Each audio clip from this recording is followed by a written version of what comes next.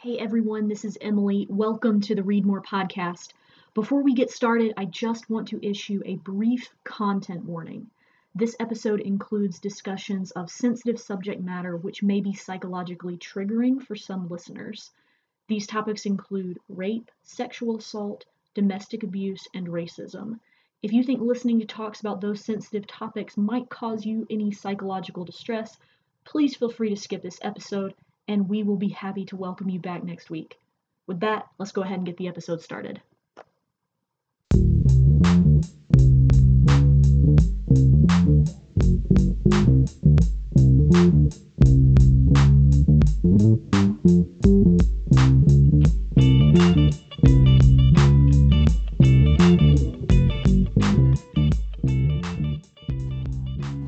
Well, hello everybody, and welcome back to the Read More podcast. We are on episode 7. Wow, episode 7 of our podcast.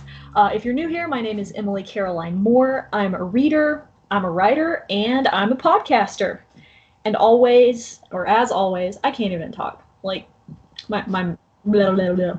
But as always, I'm joined by my lovely co-host, English teacher and reader extraordinaire. See if I can get this right. My mom. There we go. Got it. Hey, everybody. This is Ann Ferguson Stansel, and I am indeed Emily's mom and not responsible for the fact that she cannot speak clearly today. However, I am a reader. I am not a writer. I am an English teacher of 23 years. And so I've spent a little bit of time in books and tend to have opinions about them. And so anyway, this morning we are talking about banned books. Our favorite banned books, why they were banned, and why you should give them a read. Oh yes, our favorite banned books. I would also like to point out, it is not morning in either of the places where we live. So... Oh, indeed it is not. Who's messing up now? But yes, this afternoon, and not even early afternoon, it's in fact late in the day, we are going to be talking about our favorite banned and challenged books. And I'll go over in just a few minutes what that means and what the difference is between banned and challenged. But before we get into that, we have to start out the way we always start out, and that is with the most important question. Mom, what are you reading? Oh, I'm so excited to tell you about my current read because it is one of my favorites. Every now and then you just have to go back and revisit something that makes you happy. And so this week I picked up a copy of Persuasion by Jane Austen.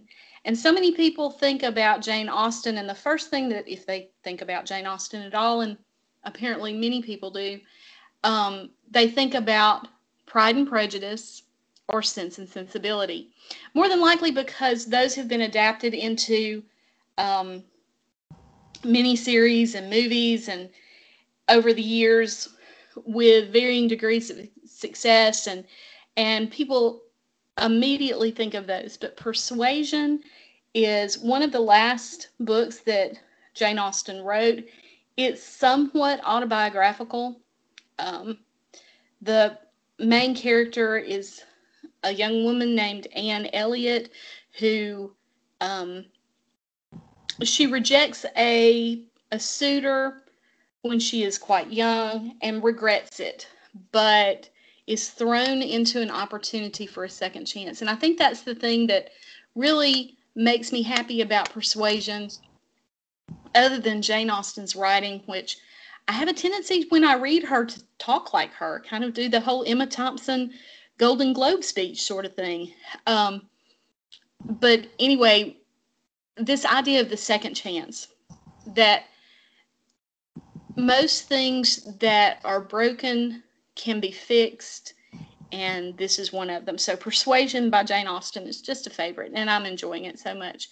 So Emily, what are you reading?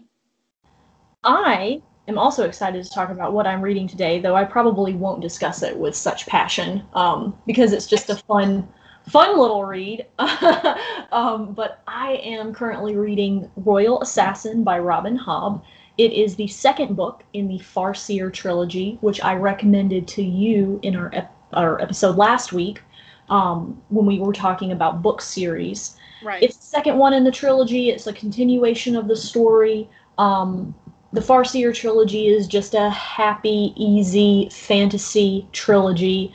There's a young boy, he's orphaned, he has innate magical abilities that he has to hone over a period of time. There's, a mentor figure that helps him. He's trained in the assassin arts. There's a lot of political intrigue, and it's just good old-fashioned fantasy fun, so I am enjoying that one.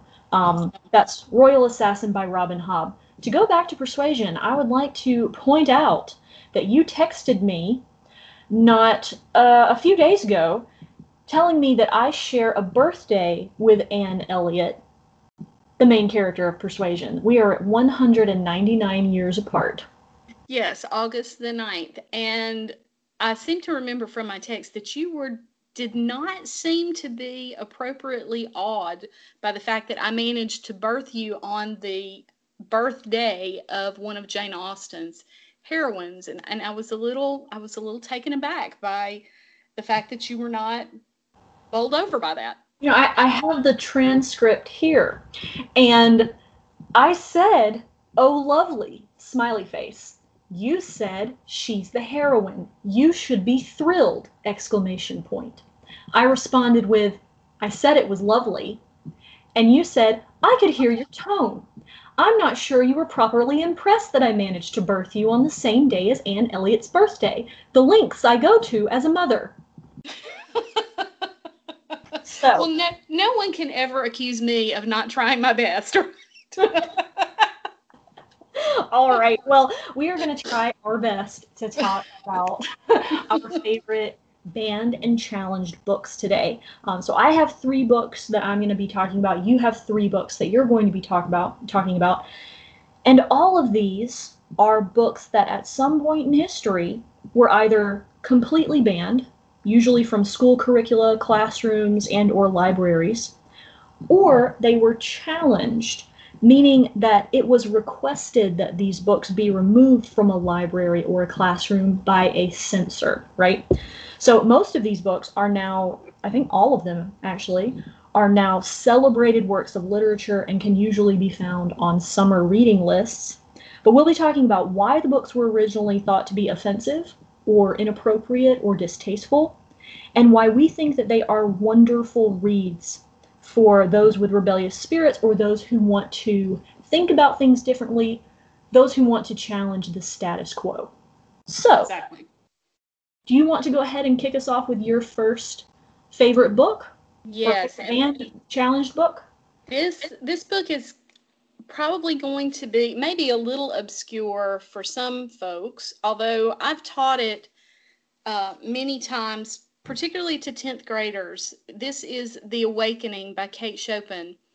A lot of people are familiar with Kate Chopin from her short story, The Story of an Hour, which appears in lots of textbooks and many anthologies. And she wrote a collection of short stories in the late 1800s. The Awakening is a book about protagonist Edna Pontellier of New Orleans. She is a well-to-do mother and wife who rejects conventional marriage and wants to live her life basically going down her own path. The reason that this book was challenged is because it deals with situations and subject matter that was not considered appropriate for polite society during the late 1800s. This book deals with sex, with depression, mental illness, with oppressive marriage. It is, and I'm looking at a blog over here that is called the Book Maven's blog, and she says that this is the story of a woman's struggle with oppressive social structures, and it received much public contempt at its first release, and basically kind of disappeared from the spotlight. I mean, it was banned, it was taken out of of libraries. It was not taught in school until, interestingly enough, it gained popularity in the 1960s, about 6 decades after its first publication. Now, one of the reasons that I love this book is where it's set. It's set in a favorite place, New Orleans, Louisiana, and particularly on a vacation spot across the lake called Grand Isle. The manner that this book is written in is of an interesting style. It's kind of a languid, slow style. It kind of reminds me of A Summer Evening in New Orleans. And it deals with, not overtly, but kind of underlying tones of sexual awakening, which is exactly why it was banned. And I'm not going to give away any endings, but I have used this book to talk so much with students about women's roles and women being suppressed in society, and how women will go to great lengths to break out of that. So anyway, The Awakening is just, I love it. I would definitely recommend it. But one of the things about The Awakening is, if you're looking for something to excite you, to keep you awake at night, this is not your book, because the style of it is very lulling. Gotcha.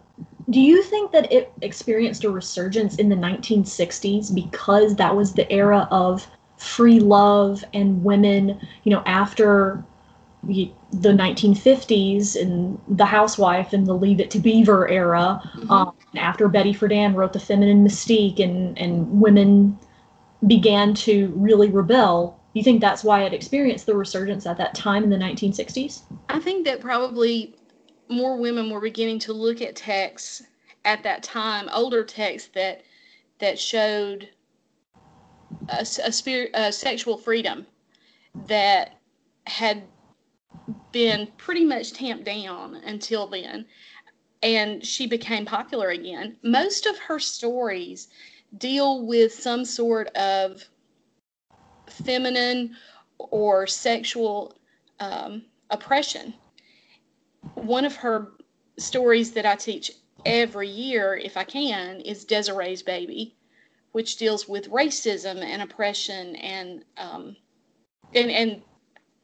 has one of those surprise endings that kind of slaps you upside the head. Now, The Awakening does that too. It has an ending that you do not expect, which hopefully will encourage someone to read it. But if any of our listeners read it and have questions, give me a shout out, because I've taught it and I might can help you get over some bumpy spots. That is good to know. I actually think I have a copy of... I think you have my copy. Yeah. Oops. I have so many copies of your books. That's because every time you come to visit, you tote out a basket full of books. Okay, well, we're going to change the subject on that and just talk about my book now. Okay, so what's yours? So my first book is The Color Purple by Alice Walker. And I would like to point out, before I really get started, that actually every single one of my books that I chose for this episode, they are all Southern books. They are all books in the Southern American literature canon. And I'm starting with the newest published and working my way backward in time. So The Color Purple by Alice Walker, it is a 1982 epistolary novel that centers around Black women in the Deep South. And she actually won the Pulitzer for fiction the year after it was published. And Alice Walker in 1983 was the first Black woman to ever win the prize. Wow, I didn't know that. Yeah, for The Color Purple. So most of the story takes place in Georgia in the 1930s. And this book is one of the most frequently challenged and banned books in recent American literature. It's on up there with Catcher in the Rye. If you don't know, Catcher in the Rye is the most frequently challenged and banned book in American literature history. We didn't talk about Catcher in the Rye because if you listen to our first episode, you know I hate it. So I didn't want to talk about it. And I'm not crazy about it either, so that one didn't make our list. Yeah, but it's on up there with The Catcher in the Rye as far as how frequently it has been challenged and banned in American literature. And that is because it has depictions of violence. It's been challenged due to its portrayal of female sexuality and homosexuality. And there have also been many criticisms of this book because there are some that believe that it depicts black men in a very unfavorable way. All of the men in the novel, save one, are incredibly abusive, both verbally and physically. And Alice Walker has talked about how she was not trying to hold up this book as, black men as a monolith and say this is how all black men are. She was telling an individual life story of these black women living in the American South.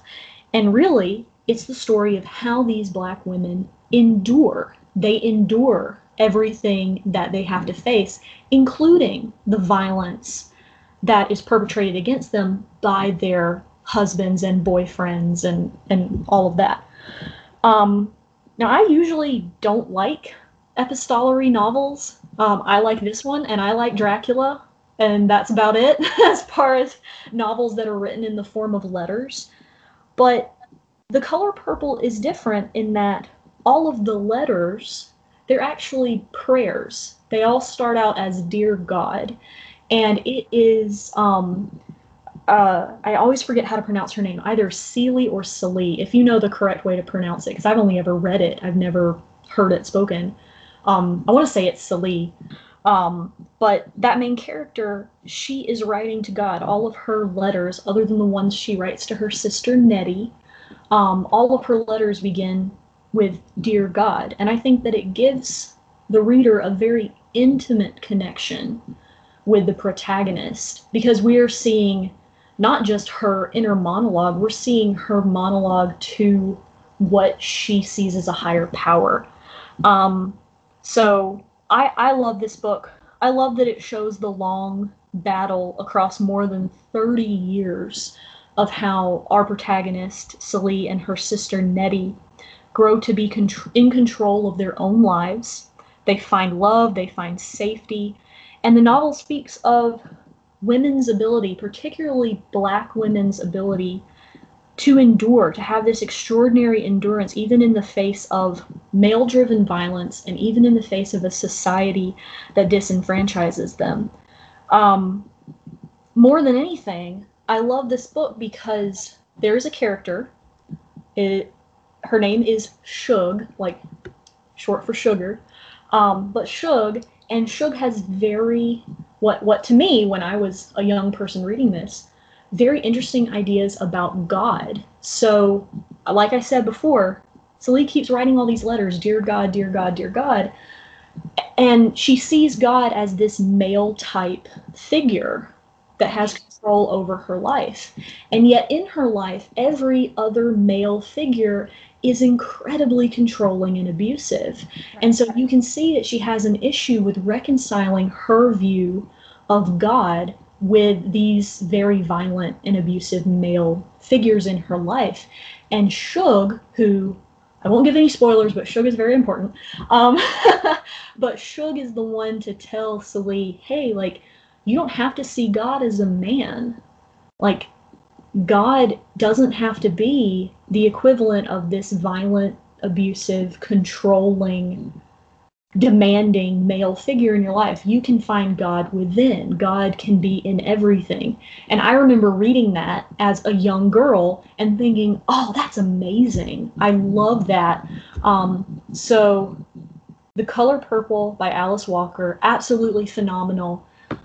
Also not a book to read if you're looking for feel-goods throughout.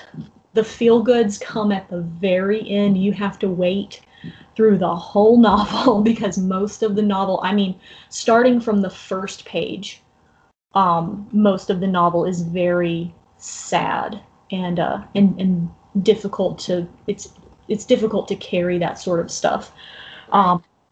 So yeah, that is my first banned or challenged book that I had on my list. And I love Alice Walker in the way that she explains and portrays the Black woman's journey. One of the short stories that I have taught several times by Alice Walker is Everyday Use, and she really gives an insight into that difficulty that not just Black women have had as seeing God the way God is portrayed to most of us who've come up in the Bible Belt as a father, to justify that with possibly abusive father figures. So that's really, it's been a long time since I've read The Color Purple. I might have to revisit that one.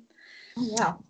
Okay, so my second one is a favorite that a lot of people are going to associate more possibly with the movie that was made, but the book is The Kite Runner by Khaled Hosseini, published in 2003. I have taught this book over and over again in AP Literature. This book has been challenged. It has been banned almost since it was released. The Kite Runner was, in 2017, it was the fourth most challenged book according to the American Library Association. It was challenged for sexual violence, and Islamophobia fueled some of the challenges. It was appeared in the top 10 most banned book list for 2014 for offensive language unsuited to its age group. In 2012 for homosexuality for offensive language, religious viewpoints. The Kite Runner is the story of, it's a coming of age story of this young boy in Afghanistan whose name is Amir. His father is a wealthy businessman, and it is the story of his growing up, and they're having to leave Afghanistan with the rise of the Taliban. My first introduction to this book was so unusual because your dad read it first. We were looking for something to read, and your dad's not a novel reader. He reads a lot and he reads widely, but novels are not the top of his list. But he picked up The Kite Runner and he read it, and then he gave it to me and he said, "You need to read this book." So I'm reading this book, and anybody who's read it will know, and I think it's chapter 7. When you get to chapter 7, it's a shock. It's a shock, it's a heartbreak, and I'm not going to tell you what it is, but when I read chapter 7, if that's the chapter it is, I slammed the book shut, and I looked at him and I said, "Why did you tell me to read this?" And he said, "I know exactly where you are. I know exactly where you are." And in teaching this, I have told students before we started, you're going to love this book, you're going to hate this book, you're going to cry over this book, but in the end, it's all worth it. And, most students do not interrupt my classes. They know better than to open my door, but I have had AP students.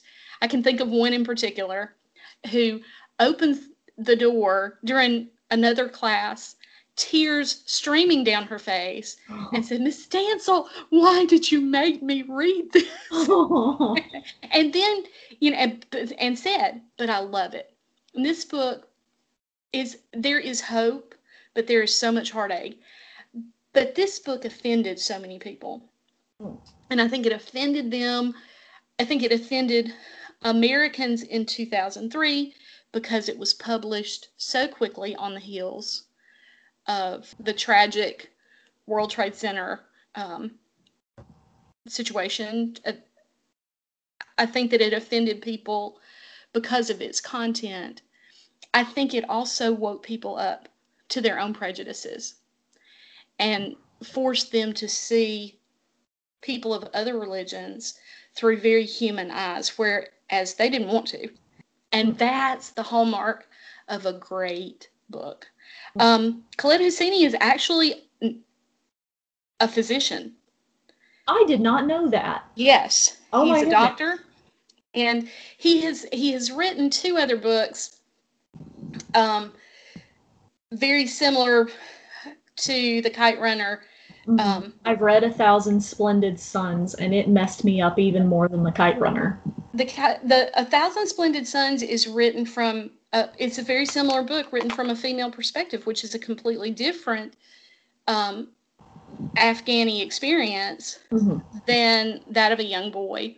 But anyway, so The Kite Runner will break your heart, but if you haven't read it, you should read it because it's amazing. Ooh. Awesome. Okay, what's your next one? All right, so my next one, we are going back in time. So we started out in 1982. Now we are going back to 1960 with To Kill a Mockingbird by Harper Lee. And I think that a lot of people are going to be very surprised to hear that To Kill a Mockingbird has been so frequently challenged in the American South, because now, in modern times, it is on almost every single summer reading list ever. It is one of the most beloved works of Southern American literature of all time, at least in the public school system. Right, but I still think it gets challenges. I think that people are still afraid of the content of this book, and I think that when you start talking about who challenges it and when and why, that's the shocker. Yeah, exactly. So just a few things about To Kill a Mockingbird, just to refresh everybody's memory. It also won the Pulitzer Prize for literature. It was written by Harper Lee, who is a native of our state, a native of Alabama. The narrator is Jean Louise Finch, better known by her nickname Scout. And it is at the same time what's known as a Bildungsroman, which is just a fancy word for coming-of-age story. That's the literary term for that genre. Anytime where you have the psychological growth of a protagonist from youth or child into someone who's a little bit older or more knowledgeable or grown, that's a Bildungsroman. But it's also somewhat autobiographical. Even though it's not purely an autobiography, Harper Lee did loosely base this story on something that happened in her hometown in Alabama, something that she, as a younger person, actually observed. So this book has been used in classrooms to teach about courage, about standing up for what's right, even when other people criticize you for it and call you names for it. It's been used to teach about compassion for people who are different from you, and to teach about gender roles and gender norms. Because if you remember anything about the book, Scout is a little bit rough and tumble. She is not your typical girly girl. And her father, Atticus, is not your typical Southern man.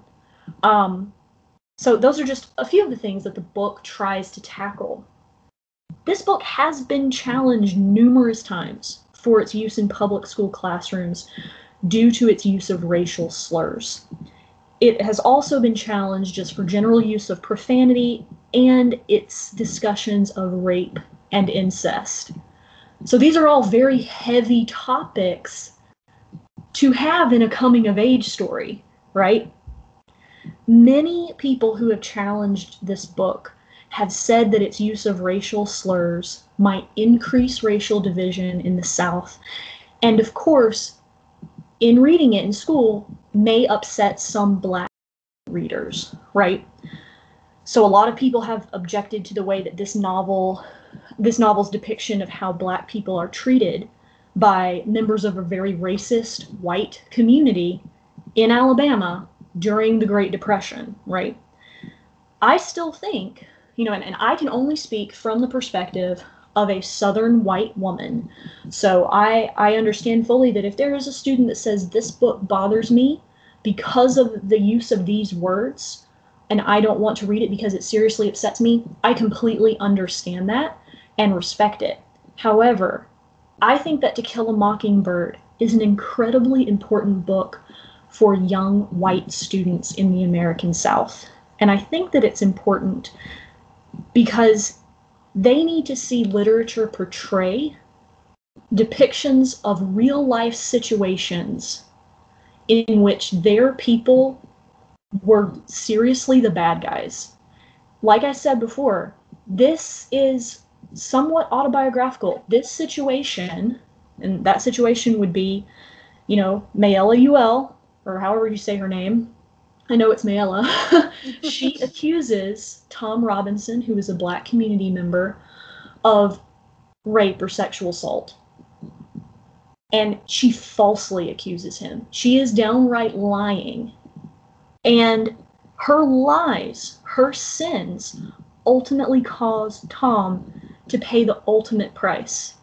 So her lies, her need to control the matter, her white sin is what ultimately costs Tom. And we know that these sorts of things still happen in 2020. We all saw the video where a white woman in Central Park said that she was going to call the police and tell them that an African American man was threatening her life. She knew what that meant.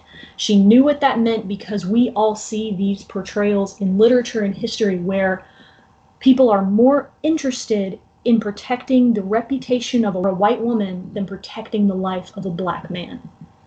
And I think white readers need to see that in literature. They need to see that we have to challenge lies, challenge attempts to protect the white ego over protecting the lives of all of our community members, regardless of the color of their skin. And so for that, if a Black student, if I were a teacher, which I'm not, but if I were a teacher and a Black student said, this book makes me really uncomfortable and I don't want to read it because it uses racial slurs very frequently, I would say, that is your choice. I understand it. I respect it. But I think that this book is important for white readers to see, portrayed in a story, the reality of the fact that white communities were oppressors and still are. Yeah. I 100% agree with you on that. It has been my experience. Now, I've never taught To Kill a Mockingbird because that's usually taught in 9th grade, and I teach 11th and 12th grade. I have taught Huck Finn before, which also uses racial slurs, and I have taught Of Mice and Men, which uses racial slurs. And I have had students who told me that, students of color who said that they were very uncomfortable with that, and I asked them to give me a chance to see how we handled it, to see if we handled it in a way that made them feel, not comfortable with it, but to see that it was handled with respect. I think that in literature, a lot of times, white people are portrayed as the saviors or the civilizers. And that I believe that was an agenda. But I also see in a lot of classic literature that white savior being called out as not being a savior. And I think that so much depends on how a teacher approaches that sort of subject matter. We talked about how much we hated Heart of Darkness, but Heart of Darkness, one of its saving graces is that it calls out that white civilizer, white savior complex as wrong, and actually shows it as a symbol of barbarity. That, who are we to think that because we're white, we're the only ones who can civilize, Christianize, Americanize, whitewash some other culture, and to call that out is necessary. A lot of books that like To Kill a Mockingbird that show the white culture as the less worthy are so important. As the villain. As the villain. You don't need the same way as in, I just talked about The Color Purple. I saw a counter criticism to someone talking about how people have said, oh, how could you portray black men in this light, Alice Walker? Why would you write about black men this way? And Alice Walker basically said, we don't always have to have men as the heroes. Sometimes we have to portray women overcoming things that are done to them by men. And that's just reality. And so in To Kill a Mockingbird, we see a portrayal of a white community in Alabama as the villains. I mean, Atticus is telling Scout throughout, he's like, number one, we don't say these words. Number two, we have to understand that once we get to know people, a lot of us are the same. And, you know, that's regardless of if you're Tom Robinson, if you're Boo Radley, if you're Atticus. And he is telling Scout that the rest of their community has blinded themselves to that reality. They are the villains. They have created a society that is wrong. And I think that that is very important for young, particularly young, white readers to understand that, like, you may see books in which, especially in classic books, in which white people are the heroes. And guess what? For most of the rest of the world, we are not. For most of the rest of the world, we are the villains. And I think that the sooner that white people say, you know what? Our people have done a lot of rotten crap. The sooner you admit that to yourself, the easier it is to overcome it and move forward in solidarity with our minority brothers and sisters to make the world a better place. And seek to learn as much as you can about someone else's experience is so important. One other controversial little tidbit about To Kill a Mockingbird. There are a lot of people who do not think that Harper Lee wrote that book. Did you know that? I did not know that. Do they think Truman Capote wrote it? A lot of people think that Truman Capote wrote it. And it's possible that he did have some serious input into what inspired it or how she wrote it or whatever. If you've read Truman Capote, in my opinion, and this is my own humble opinion, if you've read Truman Capote and you've read To Kill a Mockingbird, they're not the same. Mm-hmm. They're not the same. But a lot of people, but they were friends. Harper Lee and Truman Capote were very good friends. So there are a lot of people who want to attribute that work by a Southern woman to a man. Yes. Kind of burns my britches a little bit, and I don't think that's true. But that's just another little piece of news about that book. Mm-hmm. And I'll go ahead and say, even though it has not been nearly as challenged or contested as To Kill a Mockingbird, if you haven't read Go Set a Watchman, which is the sequel to Kill a Mockingbird, wasn't even published until, 2015 or something like that, yeah. Like, not long ago. Also read Go Set a Watchman, because it talks about how, in To Kill a Mockingbird, Atticus Finch is set up as the hero. Some might even say, and this is a further criticism, some might even say he's set up as a white savior in To Kill a Mockingbird. In Go Set a Watchman, Scout, as an adult, is forced to face a reality about her father that we, as readers who grew up idolizing Atticus Finch, are also forced to face. And it is just... Harper Lee just wants to hit you in the face with reality, I think. Yeah. I think that's what she wants to do. She wants to say, oh, you have an idealized version of your community. It's actually not good. Oh, you have set up a hero on a pedestal. He's actually not as good of a person as you think he is. I think that's what she's saying. She says, question your community's values, question your heroes. I think that's her controversial message. A great message. It is a wonderful message, and something that keeps readers and everybody else on their toes. Oh yeah. All right, so I will stop babbling, because I could literally go on about To Kill a Mockingbird all day, and I could also complain about Southern white communities all day. And that is a much beloved book. It is. So many people remember that book. I talk to seniors all the time, and the only book that they can remember as seniors that they have read over the course of their high school years is To Kill a Mockingbird. It makes such an impression on them.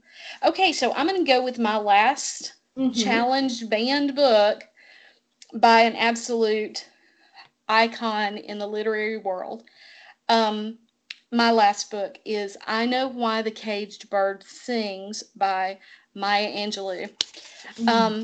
This was published in 1969, and it is the first of a 7-volume series that is autobiographical and about Angelou's life. This book was banned after being approved for public school curriculum in the early 1980s. Angelou's book faced its first challenge just a few years later. In 1983, 37 years ago, it was banned in the state of Alabama. Oh, wow. Yes, it was banned by the Alabama State Textbook Committee because it determined that it incited bitterness and hatred towards white people. This book deals with graphic depictions of rape, of racism, of sexuality. And let's just go ahead and say that books are banned because their content makes someone uncomfortable. Most of the time they are banned because whatever makes somebody uncomfortable should make them uncomfortable. And so when you read about Maya Angelou's life, her childhood, knowing that it begins when she's 3 and she and her older brother are sent to Stamps, Arkansas to live with their grandmother, and she is abused as an 8-year-old. She's raped as an 8-year-old, and that becomes an overwhelming visual for most readers, and it's very uncomfortable because it's horrific, and people don't want to face the reality that those things really happen, and they don't want their children to read about those experiences. The problem with that is that so many children who read these books in schools have experienced those exact same situations in their own lives.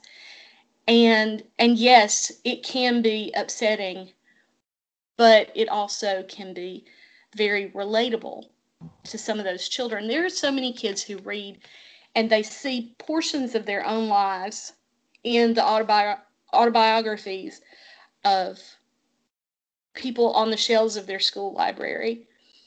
They see parts of their own life and they realize this didn't just happen to me.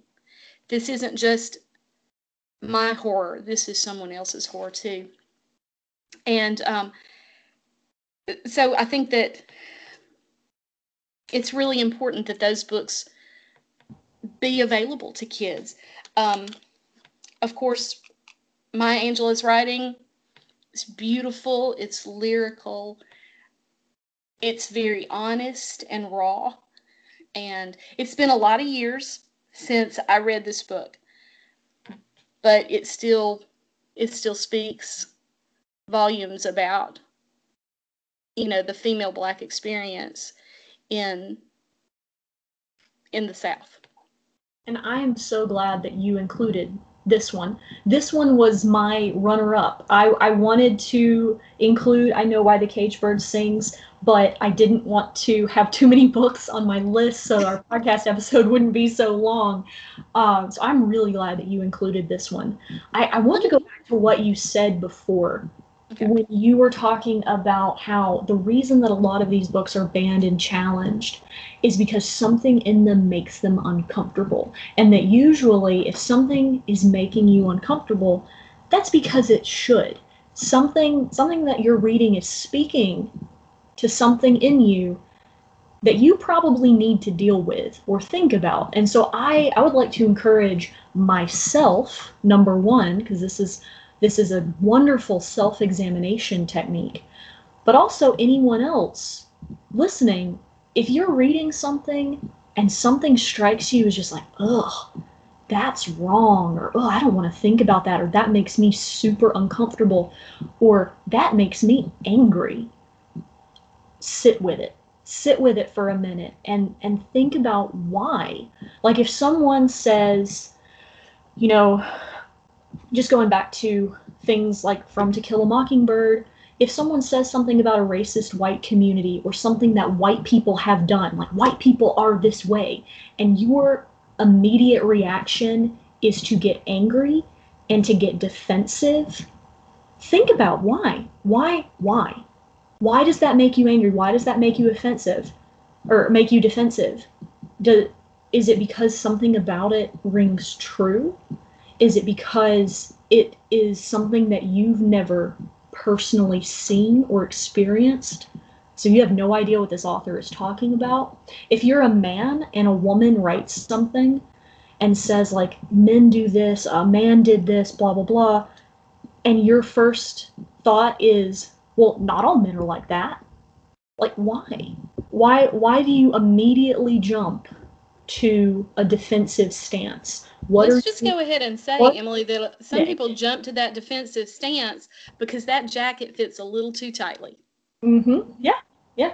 And I think that it's a wonderful tool that we have in literature, that things that we read when they make us angry, and it could make you angry for a really good reason. That's another thing to think about. If you read something and it just lights a fire under your butt, you are probably passionate about that cause or that situation. When I know that when I read about, in anything in literature where someone who has a mental health issue or is living with a mental illness is mistreated, I become enraged, absolutely livid, and I want to do everything I can to fight the fictional character that is mistreating this person, right? So that reading that helped me to identify what I'm passionate about changing in this world. I read things in which people who have immigrated to this country and might not speak English, I read stories in which those people are mistreated or made fun of or taken advantage of, and I want to champion against the meanies that are making life difficult for our immigrant population in the United States. That's why I was an interpreter for so long. Reading stories like that helped me to identify part of my purpose in life because those things made me uncomfortable and angry. So just all that blabbing to say, think about, sit with, get close to what makes you uncomfortable. Right. Another thing that I want to say about I Know Why the Caged Bird Sings is one of the thematic things that runs through this book is the importance of literacy, of reading, and of words for Maya Angelou. She reading and writing saves her. And obviously, I would think that literacy and the word and the power of text helps people to cope. It helps me to cope. We've talked about that before, and that's one of the thematic threads that goes through that book. Yes. So there you go. Definitely. All right. I'm going to go ahead and throw out there, I have gotten numerous comments from a lot of our listeners saying that we don't need to edit out as much because what we talk about and what we blab on about in between the books, all of that conversation, that's where the real meat and potatoes is of our talks. And I've had numerous people say, hey, you need to go full on Joe Rogan style and just leave all of that stuff in there because we want to hear all of that. And we want to hear you go full nerd on all these books. So I'm not going to edit a lot of this stuff out. I'm just going to leave it in. And you guys will have to tell us what you think about. Yeah, absolutely. I actually blab about these books. Well, this is what we do. One thing that I do want to mention, that if you're not aware, that since 1982, there has been a banned books week. Oh, I didn't know that. Yes, so Banned Books Week for this year, and we missed it, Emily. It was September 27th to October the 3rd. But Banned Books Week, and I'm looking at a website, is an annual event celebrating the freedom to read. And it talks about books that it's usually the last week in September. It brings together the entire book community, librarians, booksellers, publishers, journalists, teachers, readers, in shared support of the freedom to read and to seek and express ideas, even those that are considered unorthodox or unpopular. And, I think that we need to be aware that books have been that books have been banned, and people have tried to limit or censor our access to other people's ideas, to their thoughts and their feelings, which is just wrong. I had a strange literary upbringing, as I have told you before. Mm. My mother, your grandmother, was a tremendous reader. She read widely. Now, toward the end of her life, she kind of got into a very comfortable pattern of one type of fiction, but she had read so widely. And I was a slow reader when I was just learning to read. I had a hard time with reading. I'm still a slow reader, but I love to read. But the thing that Mom did was she encouraged me to read everything. She was only a little bit concerned about, I guess, what you would call reading appropriateness, because I remember as a kid, she let me read things that were probably not age appropriate. I remember being 8 and wanting to read Gone with the Wind because it was on the shelf, and she made me wait until I was 10 so I read Gone with the Wind when I was 10. That same year, I read Jaws. Oh my goodness. I was 10 years old. I remember it was in a bag that I took to a neighbor's house, and I had gone to play with a neighbor kid, and the dad saw that book peeking out of my bag and said, "Why do you have this book?" And I said, "Well, I'm reading this book. This book is completely inappropriate for a 10-year-old." And he even called my mom, and she said, "Yeah, she's reading it. She's reading what she wants to read." Mm. And so as I grew up, my books were not censored. After I got to be about 10 years old, if it was on the shelf, it was open season. And I don't know, what do you recall your experience of growing up with literature? What did we do? Incredibly similar. Anything I wanted to read, I could read, and nothing was off limits, and I am better for it.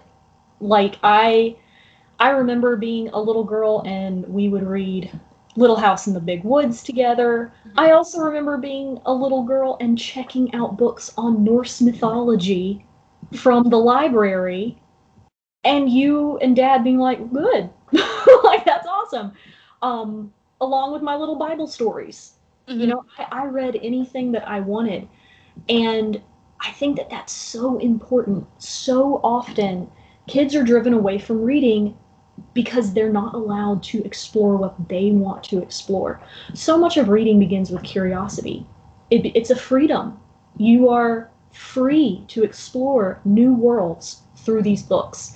And if your world is constricted by authority figures who say, "Oh no, you can only read what I approve for you," that is another form of control against which kids are going to rebel. That's true. So if you are constricting the reading world of your child, I firmly believe that you are running the risk of driving them away from reading, because they are going to see reading as another form of adult control and another way in which they have to toe the line, color inside the box, and not explore who they are as a person. So Right. so I am very thankful. I just read whatever I wanted. Whatever I wanted. Of course, as a teacher, let me say that the quickest way to get kids to check books out of the library is to tell them, oh my gosh, you don't need to read this book because it is full of things you don't need to know about. Mm-hmm. And then you just stand out of the doorway And as watch they them take them out. and watch them run over each other to get to the library to check those books out. And that's what happened. And I know this is a little bit off topic, but that's what happened Whatever. with Joe Rogan style. That's what Joe we're Rogan style. on. When so many people said, and we didn't even include Harry Potter in the banned books, but Harry Potter has been banned from several cultural groups over the course. And I remember very clearly when you were reading them as a kid, a lot of people, particularly people we went to church with, said, oh, you shouldn't let your kids read these books because they have witchcraft and they have whatever. But a lot of kids read those books simply because they knew that there were some adults who didn't want them to read those books. Oh, yeah. And it was like a magnet Mm-hmm. to them. So. Oh, yeah, for sure. For sure. All right.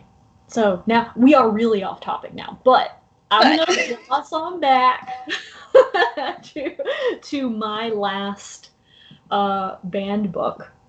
And it might be my favorite of the three. I love all three of these books. Love them. Love The Color Purple. Love To Kill a Mockingbird. But this third one, we're going all the way back to 1930, when it was published, is As I Lay Dying by William Faulkner. This is the quintessential Southern Gothic novel. A lot of people, when they think of Southern literature, they think of Faulkner. Like he's who comes to mind usually. And I will go ahead and say that this is one of those books. I love it, but it is not easy. This book is very difficult to read. Faulkner's not easy. Faulkner's not easy. And I'll go into why. But this book has multiple points of view. It has a total of 15 narrators. 15 narrators. That's 15, not 50. That would be insane. But it is told by the Bundren family as they transport the body of their wife and mother, Addie, to be buried in her hometown of Jefferson, Mississippi. The reason that this book is so difficult to read and difficult to adapt, I think I told you before we started, this book has only been adapted once into a movie. James Franco tried. James Franco failed. It is too hard to adapt into a movie because of how many narrators it has and because of the style in which Faulkner wrote it. Faulkner used the stream of consciousness technique, as well as, with that stream of consciousness, inner monologues. So most everything that you're reading throughout this book, they are the inner thoughts, the inner feelings of all of these different 15 characters. I was initially attracted to this book, not only because it is the Southern novel, but also this book has crazy names. We have Darl, Cash, Dewey Dell, Vardaman, Eula. There's a boy named Jewel. Like, it's just the names. When I heard these names, I was like, I have to read this book. That's crazy. But because Faulkner uses the stream of consciousness technique and uses an inner monologue, he is able to voice in a very unique way the individual grief of each of these characters over the death of Addie. So why was this book banned, Emily? Why was this book banned? Well, it has a lot of obscenities. One of the characters, Dewey Dell, that is a girl. That's a girl's name. Okay. Dewey Dell is pregnant throughout the book, and throughout the entirety of the book, even though she is dealing with the weight of her mother's death, all of her inner monologues are essentially saying, I do not have time to grieve because I need an abortion. And so throughout the book, in all of Dewey Dell's chapters, she is actively seeking an abortion. And as you might imagine, most people in the evangelical community and in other communities that are anti-abortion, they did not like that. They did not like that portrayal. But most notably, and even more so, for religious groups in general, whether they're evangelical or Christian or not, this book questions the existence of God and explores what happens to humans when they die. It has thoughts about reincarnation and questioning whether God even exists. You know, the questions that everyone has when a loved one dies. And all of those questions are written about in different unique points of view, whether it's from little Vardimann's point of view, who I think in the book he's a child. He's just a kid, all the way up to Cash's point of view, who is the oldest son and thinks about the death of his mother in a completely different way. And so really, in their own way, each one of these characters is coming to terms throughout the book not only with the death of their mother, but also with their own mortality and existence. And Faulkner symbolizes that by the fact that this entire family is having to lug the heavy wooden coffin of Addie Bundren across the Mississippi countryside. Her coffin, her body, is literally a symbol of the burden that her death has become to her family, physically, psychologically, and emotionally. And it is just, this book is beautiful. It is beautiful, and it is hard to read. I will say that. Right. It is a feel-good book. It is difficult to get through. It is hard to juggle all the points of view. It was banned because it has all that crap that I just blabbed about. But if you want a book that will give you interesting internal questions about what death is, what mortality is, what existence is, look no further. Well, all right, Emily. Beatrice is telling me that it's time for our podcast to be done. I have heard her voicing that fact on and off throughout the last 15 minutes or so. Yes, she is at my side. Yeah, I guess we have gone over, so we can go ahead and wrap it up. Hey, shout out to the music that brought us in and will take us out. That's your brother, Oliver Stansel, with that sweet, sweet intro music. Mm-hmm. And why don't you go ahead and let people know where they can find you online? I am online on Facebook at Ann Ferguson Stansel, and I'm on Instagram at Lulu the Lit Lover.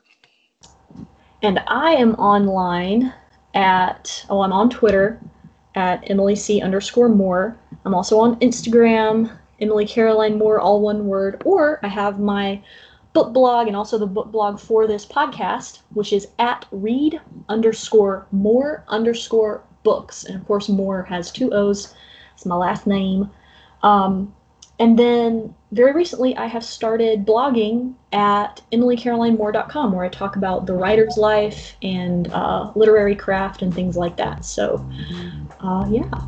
All right. Well, so until next time, Emily. Until next time. This one was really fun. I enjoyed this one. This one was fun. Who would have thought that, mother and daughter can sit around and talk about such heavy topics, but that's literally all we do. Kind of is. Well, all right.